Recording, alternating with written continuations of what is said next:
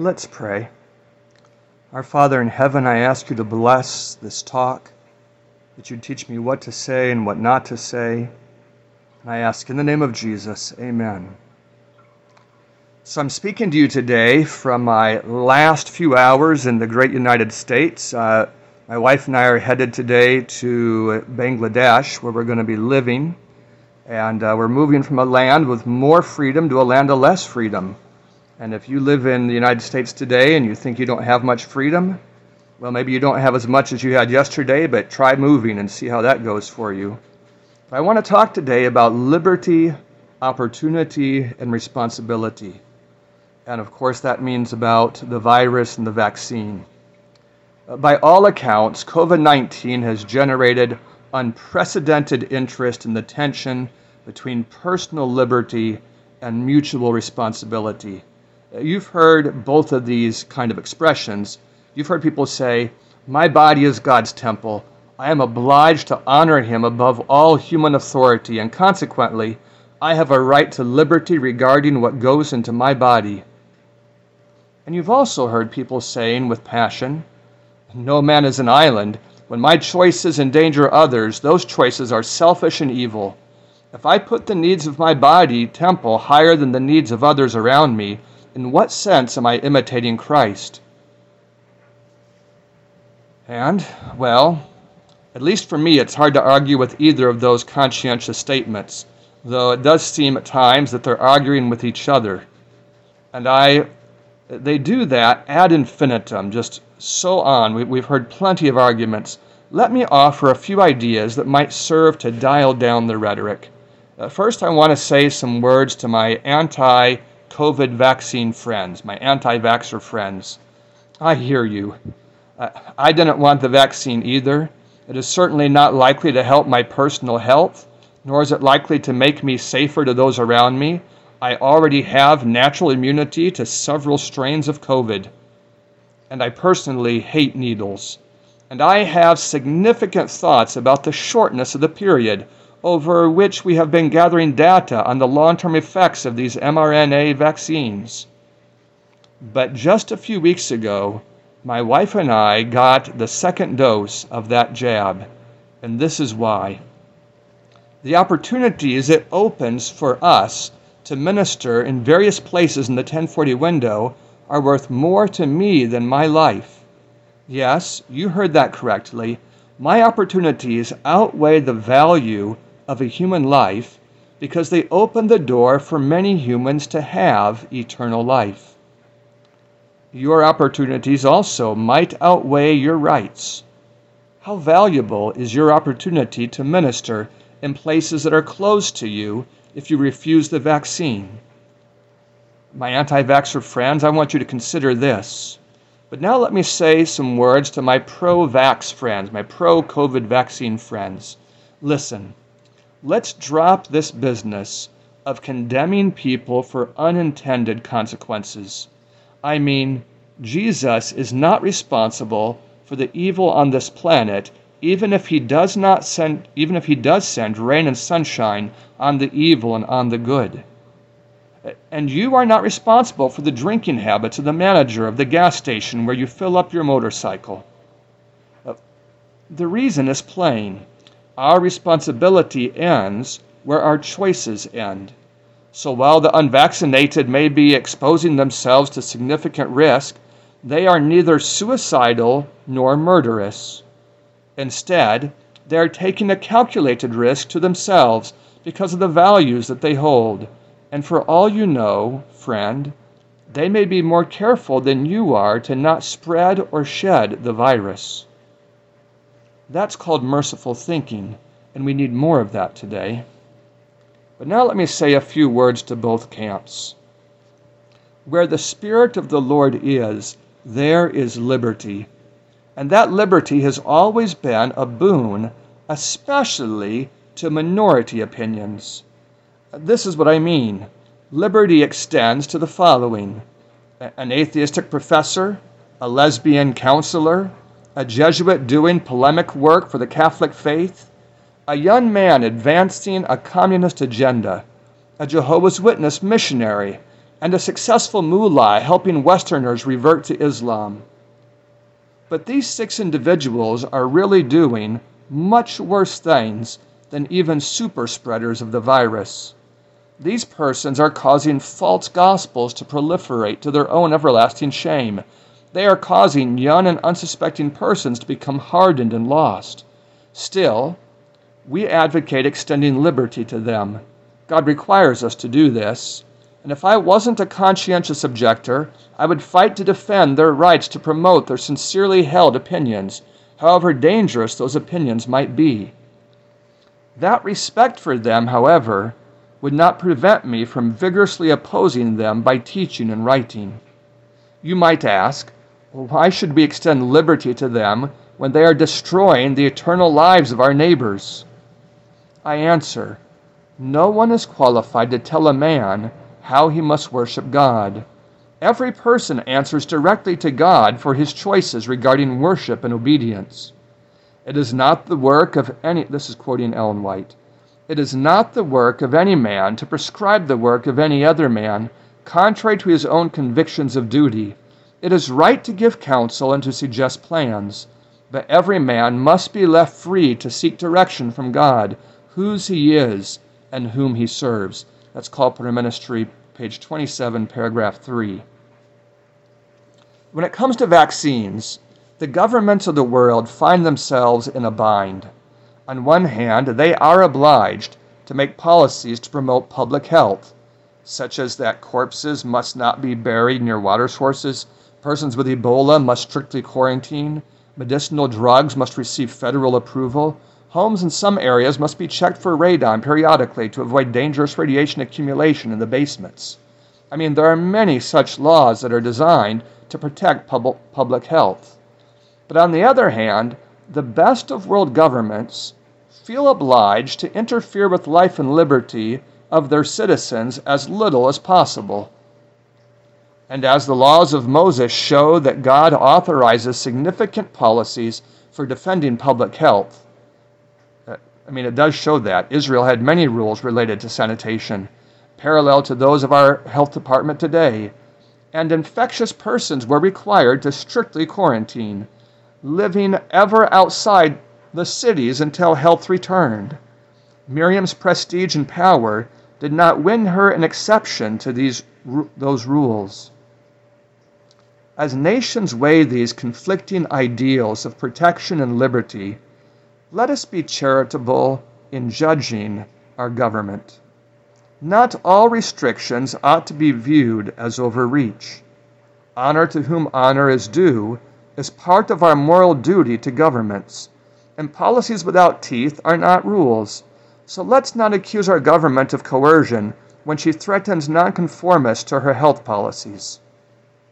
Now, yes, there's another side. The topic of vaccines and mask mandates is just very complicated.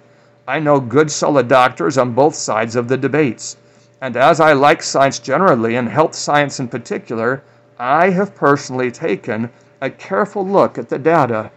And as I said, it is complicated.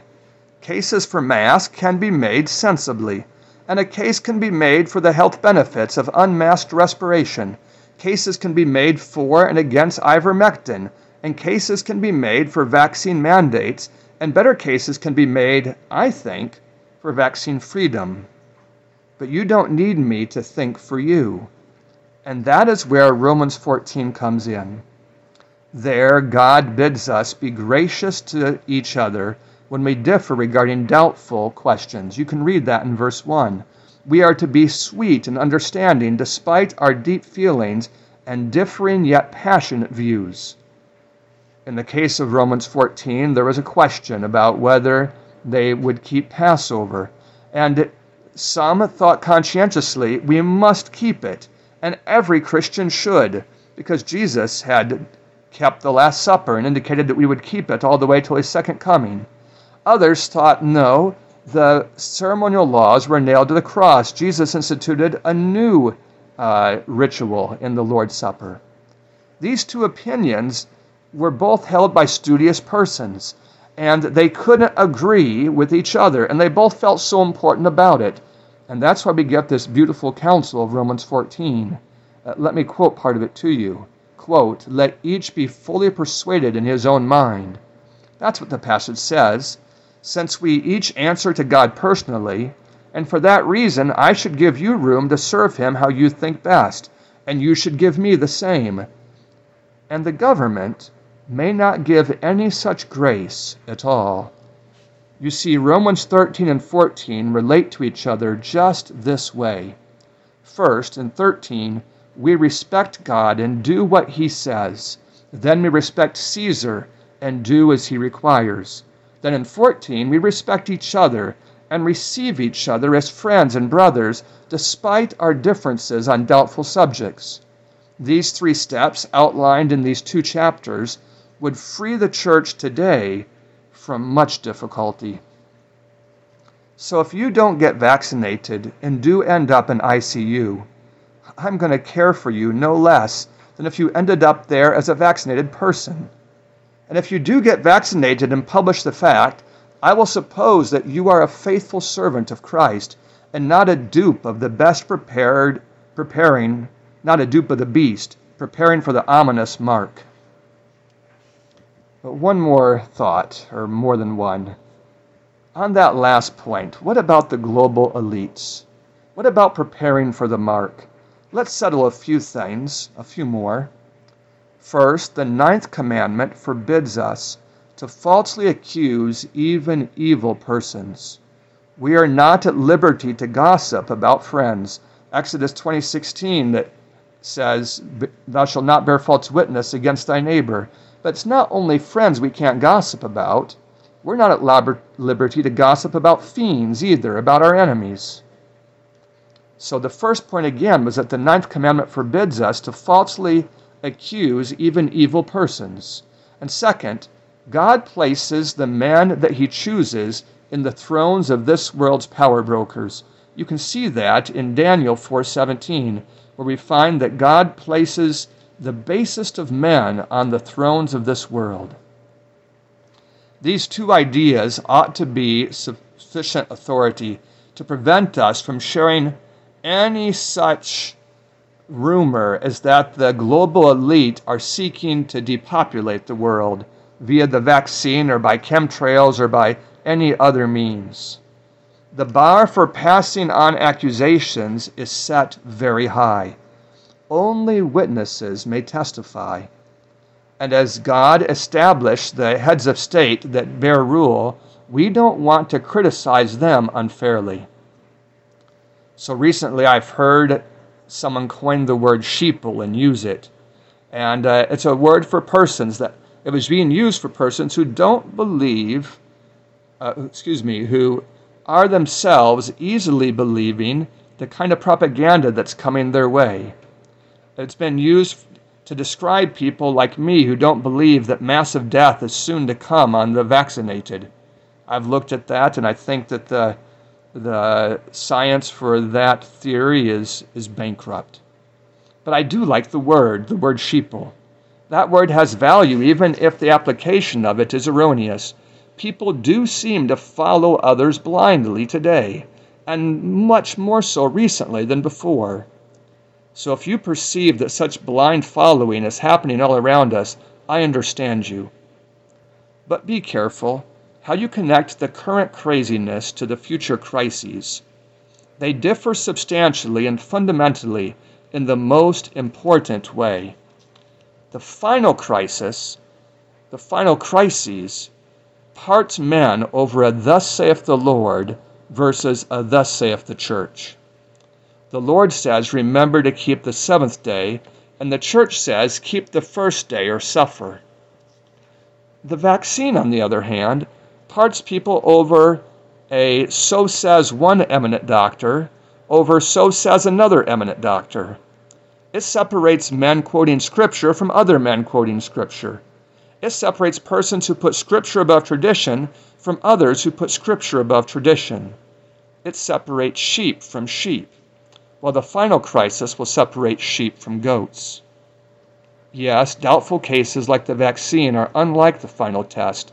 This one tests our love and courtesy as a time when the love of many is at a time when the love of many is growing cold. In view of the coming battle between God's words and men's, this perplexity over human views should teach us not to talk and not to take dogmatic stands on either side. So let me summarize. With a great work to do and a short time to do it, the church is in crisis now.